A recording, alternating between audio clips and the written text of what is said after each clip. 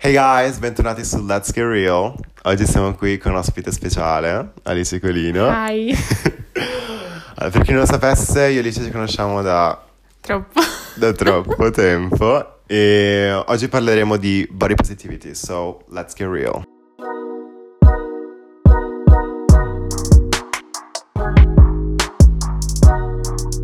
Allora, Alice è una creator. Ogni giorno porta contenuti online riguardanti al body positivity, self-love, self-confidence and all that kind of topics. And sono valori che cerco di portare anch'io qui su Let's Get Real e su Eleven. Quindi oggi parleremo di body positivity and like self-confidence e tutti le sue derivanti. Non so come spiegarlo. Ok. Allora, per iniziare, secondo me dobbiamo un attimo spiegare un attimo cos'è il body positivity, cos'è il self-love e self-confidence, perché secondo me non tutti quelli che ascolteranno o vedranno questo video sapranno di cosa stiamo parlando esattamente, no? Quindi iniziamo un attimo con cos'è il body positivity. Ok, allora, Body Positivity intanto è un movimento che è nato tanto tempo fa, attorno agli anni 60-70, e che all'inizio è nato per includere le persone che si sentivano a disagio a causa del loro corpo perché erano considerate grasse nella società di quel tempo, però poi col passare degli anni comunque questo movimento ha iniziato ad accogliere diverse persone con diverse particolarità. In questo caso anche col passare degli anni le persone che magari soffrivano di anoressia o erano più magre, ma poi soprattutto dal 2000 in poi anche coloro che magari avevano qualche malattia della pelle come la vitiligo, o anche persone con disabilità o comunque con delle particolarità che venivano viste dalla società in modo sbagliato.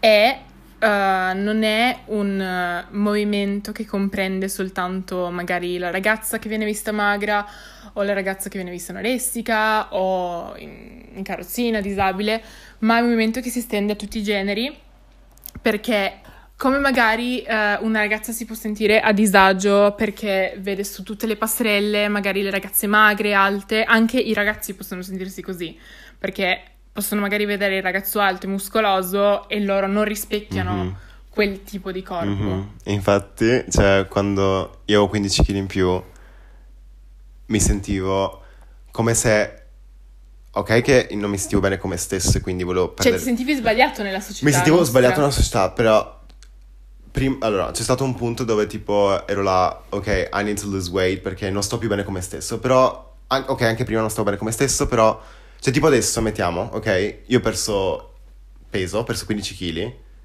e I have like a normal body, tra virgolette, ma non è like it's not like ho un corpo dove tipo sono fiero di me stesso che ho perso peso perché volevo sentirmi bene con me stesso, no?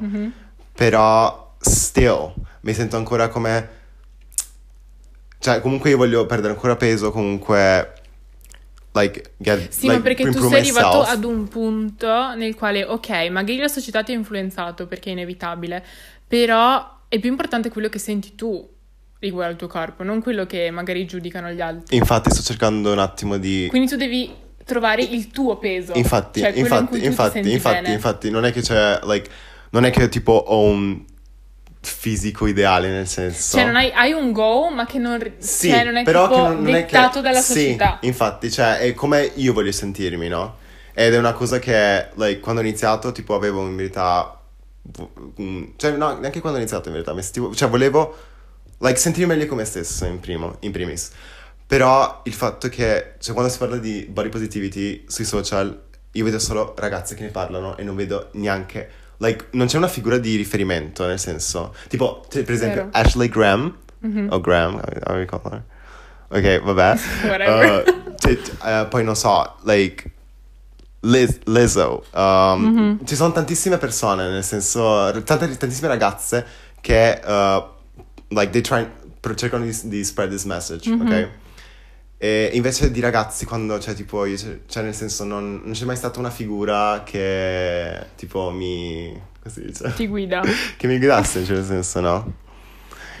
Quando parliamo di body positivity alla fine parliamo anche di self-confidence and self-love soprattutto. Come possiamo spiegare alle persone cos'è cos'è il self-love? Perché, cioè, sono tante cose. Cioè, innanzitutto self-love vuol dire amare se stessi, tradotto dall'inglese. Però, No way. no, nel senso, dai, non è che non penso che tutti Solo quindi diciamo che comprende tantissimi valori. Cioè, secondo me self-love, cosa mai dico dato per me? Ok, vai. È imparare ad amare se stessi, a rispettare se stessi, a volersi bene, ad accettarsi, no? Anche cioè, a migliorare se stessi in un certo senso, no? E comprende tanti valori, però, cioè, provate a spiegare cosa... Allora, innanzitutto secondo me non è tanto un... Sì, può essere visto come un concetto, ma più un mindset. It's a mindset, right? Perché, cioè, non è tipo... Aspetta. No, aspetta, qua devo pensare. È un qualcosa che devi impostarti tu, cioè, devi fartelo... Cioè... È una cosa che devi far rientrare nel tuo carattere, nella tua attitude. Sì, nel tuo vivere, in verità. Sì, like in perché your è un mindset. This was That's so okay. good. Oh my god, ok. Comunque self-love da mindset, che ovviamente contiene diversi concetti al suo interno, per esempio la self-confidence, che è un concetto diverso perché comprende anche la consapevolezza di se stessi, che è una diversa sfaccettatura comunque di questo mindset, ed è diverso dall'amore per se stessi perché è un processo letteralmente che inizia con l'accettazione di se stessi. L'amare se stessi, like it's a kind of process. Sì, nel senso è tutto un grande processo È tutto, sì, è con dei vari step. È un processo che è un mindset, che è un processo, infatti. cioè è un qualcosa da arrivare. E ognuno di questi processi all'interno di questo processo, cioè tutti questi baby steps that you take, comunque hanno delle caratteristiche diverse. Per esempio la self-awareness, la consapevolezza, è più un'accettazione, cioè è più una cosa, secondo me è quella la cosa più dura da fare, perché ok, l'amore per se stessi, ma quello è veramente l'ultimo passo, perché tu prima devi capire chi sei, devi un attimo capire, wait, chi sono io, perché non mi vedo bene qua, perché mi vedo bene là, quindi devi proprio accettare. È tipo un po' fake it until you make it, che però non è una cosa negativa, perché se poi questa cosa ti porta a una cosa positiva e ti porta a proprio self-love, fallo. Cioè tu devi fare qualsiasi cosa pur di arrivare a quel tuo obiettivo. E poi ovviamente dopo awareness, confidence si arriva a self-love, che è non lo so. Diciamo I don't even know, but I know. Cioè è tipo la fine, però in realtà è l'inizio, perché tu inizi veramente il tuo percorso da là. Quello è soltanto tipo una prefazione, è soltanto l'inizio di tutto questo processo. E quando parliamo di self-confidence è anche, secondo me,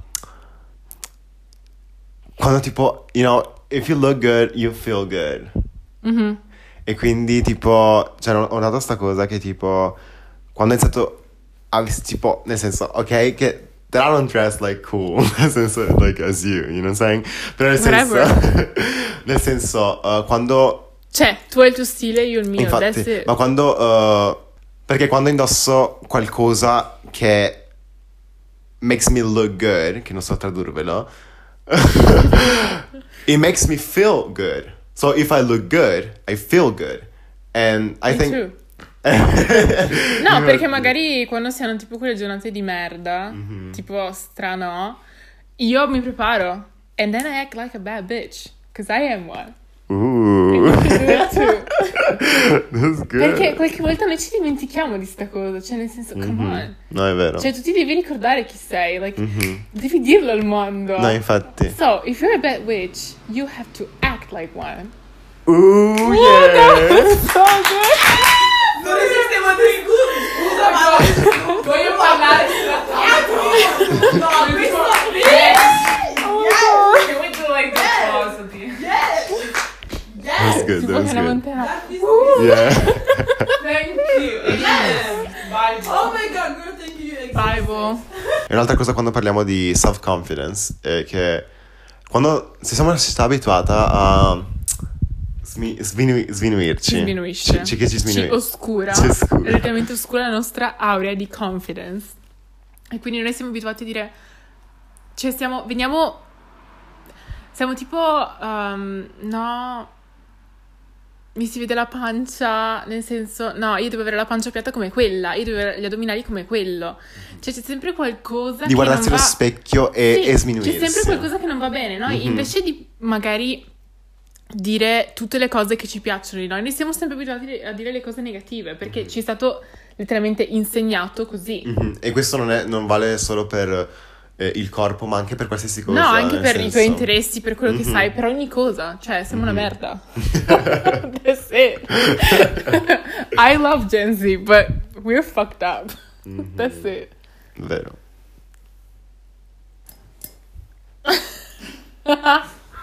Collegandoci un attimo al discorso di guardarsi allo specchio, self-confidence, queste cose qua, e i social. Tu sei una persona che comunque ogni giorno si espone e manda condivide questi contenuti con questi messaggi, ma ci sono mai delle giornate dove ti senti insicura e tipo non credi neanche quello che dici in un certo senso? No, questa è brutta, è brutta. No, ci sta. Ci sta.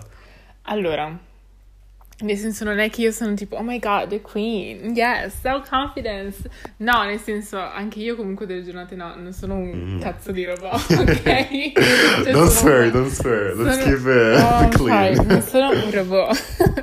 E quindi, diciamo, magari, forse se avessi iniziato qualche anno fa, tutta questa cosa dei social, credo che mi avessero... Credo che mi avrebbero buttata giù molto di più. Perché comunque ero più piccola, ero ancora nel mio percorso. Non che io non ne sia, cioè, io sono ancora comunque nel mio percorso. Cioè, ci sono delle cose che magari non dico che non mi piacciono, però cerco di migliorare. Però il punto è che certi commenti, per quanto I don't give a damn, qualche volta sei tipo là, ma perché sto facendo questo? Cioè, se poi la gente mi dice queste cose, perché? Però poi ogni volta mi tiro su perché diciamo il 70% delle persone che mi seguono sono completamente il contrario, mi supportano sempre e quindi io mi baso Su, di loro. ovvio. Cioè, I mean, ok, gli haters che sono troppi, però va bene, nel senso comunque Infatti- esponendoti sui social devi farti una ragione. E infatti, come fai a gestire un attimo tutti quei commenti negativi? Per esempio, l'altro giorno c'era quel commento, guarda che nello specchio non c'entri. Cioè, quando tipo ovviamente tu rispondi e fai strabene. Il punto è che non rispondi con tipo... Con altro odio. Con altro odio, rispondi tipo like... No, perché bisogna rispondere con ironia, perché dopo lui o lei, non lo so, si trova nella situazione, rispondi proprio bene, nel senso, tipo, like, you kind of like... tu devi spegnerli, perché più butti benzina sul fuoco, più li alimenti, e questo li scalda ancora di più, no? Quindi loro vogliono continuare a romperti e a giudicarti, invece no, tu devi proprio rispondere, o in questo caso, come ho fatto io, fare un video che proprio li spenga, e non solo, che li faccia anche dire... No, è meglio che cancello il commento perché cazzo, 100.000 persone hanno visto quel video, altre 200 mi hanno sputtanato ulteriormente, quindi no, è meglio che cancello. Infatti, that clown ha cancellato il commento. And that's the power of TikTok e dell'ironia. That's it. Period. Un commento che vedo che ricevi spesso è che ti dicono che promuovi l'obesità. Bullshit. Come, like... Allora, giusto per chiarire la cosa, perché dopo so già che ci saranno vari commenti. Nel senso, il peso riguarda la salute, ok? E il self-love e l'amore per se stessi è tutta un'altra cosa. Cioè, come ho detto prima, è un mindset. Quindi, nel senso, è ovvio che bisogna essere sempre in salute, ma io voglio veramente vedere se quelle persone che ti criticano perché tu promuovi l'obesità e che si preoccupano tanto per la tua salute sono veramente preoccupate per la tua salute, nel senso, una che ti scrive guardate questa aspetta. Ok, guardate questa cicciona di merda che mostrando la sua... No, aspetta. Non cercate di parolaccia. Ok. I cannot. It's impossible. Vabbè, questo. Per esempio, magari qualcuno mi scrive guardate questa cicciona di merda che si becca 100.000 views soltanto perché mostra la sua pancia e promuove l'obesità. Nel senso, tu sei preoccupato per il mio stato di salute perché hai detto che promuovo l'obesità. O perché 100.000 views. Esatto. O perché sono cicciona, ma... Cioè, a te interessa veramente come sto, nel senso, se io peso 80, 90, 100 kg? Cioè, se veramente ti interessasse, tu non mi diresti di merda, nel senso, do you fucking care about my health? No, you don't, perché allora non mi faresti questi commenti, mi diresti tipo, a parte che non dovresti farlo in primis perché non ti dovrebbe interessare niente della mia salute, perché io so come sono i miei valori e stop, basta fare commenti del genere. Infatti, cioè, più che altro la gente pensa che se uno se uno ha un ideal body è in salute. Esatto, ma Cioè, ci può avere sono di un tutto di sacco più, di nel persone senso. che magari hanno un corpo, magari, ok, vedi, una ragazza alta, ok? Con la pancia piatta, con le cosce magre, con i fianchi larghi come la società ci sta dettando ora, no? Magari quel ragazzo ha sofferto di problemi alimentari, magari è sottopeso, magari è sovrappeso, ma magro non vuol dire sano, come grasso non vuol dire non sano, e viceversa, nel senso, tu non sai quello che io ho passato, quello che sto passando e quello che passerò, nel senso, tu non puoi hai la mia sapere, cartella non clinica. sei il mio cazzo di Cioè, nel dottore. senso, Infatti, no? e poi comunque, cioè, se tu vorresti veramente fare un commento sulla mia salute, che già non dovresti farlo, cioè non dici parolacce, non mi attacchi in quel modo. So, coerenza. Cheers to fucking coerenza, ok? Tornando un attimo al discorso dei social, come è iniziato tutto sta cosa? Anzi, prima che inizi a rispondere, mi sono ricordato che quando tipo stavamo iniziando il tuo Instagram, c'era un giorno che, non so, ero entrato in un negozio, tipo, non so cos'era, e tipo ero stupito perché avevano messo... Al posto di mettere la classica ragazza magra e bianca sì, ma ti ricordi? No! Tipo, c'era una ragazza curvy. Io ti mandavo tipo ogni volta che vedevo una, ti mandavo le foto e I was like, you gotta keep going, honey. Non ti ricordi? No, I swear to God. Ti And that giuro, was so- ok che sono un po' dumb. E tipo, ero perché mi ricordo che tu avevi iniziato, e like, io non sapevo neanche cos'era like curvy model, no? E tu avevi iniziato tutto quanto. E il fatto che dopo tipo 2 mesi che avevamo iniziato il tuo Instagram, cioè ho Sì, visto... perché lui è l'artefice. Cioè, se non ci fosse stato lui, who's this bitch? Well, I mean, I see talent, so... Yeah. No, ma nel senso, cioè proprio dopo 2 mesi che ho iniziato sta Ah cosa... no, perché c'è da specificare che io all'inizio io non volevo. Ah sì, no, infatti... Io ero tipo, no. Infatti perché quando tipo cercavo di farti iniziare tu eri là... No. Cioè non volevo Cioè, farlo, non so perché. Anzi, forse lo so. Forse perché ero ancora troppo attaccata alla mia vita passata, nel senso... stavo iniziando, no? Appena il mio percorso. Cioè, perché comunque secondo me eri anche una persona diversa, nel Sì, senso... mamma mia. Stai iniziando tipo a cambiare, no? Sì, era proprio la svolta, no? Proprio quello è stato, ok, va bene, iniziamo una nuova vita che per certi punti di vista, ok, ci sono stati dei miglioramenti, però per altri, diciamo, dal punto di vista sociale mi ha allontanato da un sacco di persone, quindi va bene tutto. Ok. E no, infatti no, perché stavo dicendo che quando vedevo quelle foto ero strastupito perché... Cioè, non hai mai visto una roba del Sì, genere? infatti prima di quell'anno, cioè non so che anno era, 2 anni fa tipo. Sì, Prima di 2 anni 2018. fa non c'era da nessuna parte, nel senso nessuno, non si vedeva da nessuna parte. No, ma infatti uno dei primi manichini è stato quello della Nike, cioè proprio quello più conosciuto, no? Che tipo hanno anche iniziato a postare, oh my god, first mannequin, first curvy mannequin, cioè Quindi ti giuro, io non mi ricordavo. Cioè, non ti ricordi? No, ti giuro. You're serious? Sul Ma serio. ogni volta Cioè, io mi che ricordo vedevo- che tu mi mandavi tipo i post per ispirarmi e per farmi andare avanti, ma i manichini mai. Veramente? Ti giuro. Really? Ci dovremmo andare a vedere. Non vedere. Cazzo. Aspetta, off topic, ti ricordi quando facevi quella lavagnetta? Che mi spiegavi tutto come fare? Sì, vero. Oh my god! That was like... I was so little. I was literally like a teacher. Ovviamente tipo quando tipo iniziavi, a parte me, chi era... Cioè, c'erano le persone che erano attorno a te. Ti supportavano, cioè ti hanno supportato dall'inizio. No. Ok, straight to the point, ok. Period. Cioè, nel senso, io comunque avevo un sacco di persone. Forse in quel periodo avevo troppe persone attorno a me. E questo surplus di gente mi ha fatto un attimo capire, ok, fai una bella selezione. Chi ti supporta fin dall'inizio sarà chi ti supporterà fino alla fine, nel senso, per tutto il percorso. Io comunque avevo vari gruppi di amiche. Ci sono...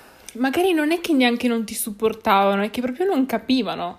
Perché comunque era una... Cioè, non dico che era una cosa nuova, però magari dicevano, ah, ma cosa vuole fare l'influencer?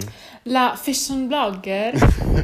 Nel senso, comunque magari le persone all'inizio non riuscivano a capire perché era una cosa nuova. Cioè, vedevano tipo, oh, ma questa che cazzo vuole fare? Cioè, proprio qua, dove siamo noi. Cioè, Sì, qualcuno no, che... infatti. È come se vivessimo in un paesino, qualcuno vuole fare qualcosa di diverso e allora è visto male, no? E sono ancora vista così, ma non è un problema. Però, nel senso, la gente non capiva. Però, con il passare del tempo, comunque ci sono state un sacco di persone che mi hanno supportate. Amici, ma anche amici che ho conosciuto sui social ultimamente. Cioè, un sacco di persone online sono stupende, quindi sì. Infatti sta cosa del crescere online comunque sta portando ad avere, diciamo, diverse opportunità, no? Infatti una tra queste è un progetto a cui stiamo lavorando che It's uscirà top secret. top secret con diverse persone e uscirà A non si breve. sa- a breve. Stay tuned per saperne di più, nel senso. Quindi sì, it's about body positivity, perché non abbiamo detto, penso. No way. Qual è un consiglio che daresti a chi vorrebbe iniziare questo tipo di percorso, nel senso del amare se stessi, del body positivity?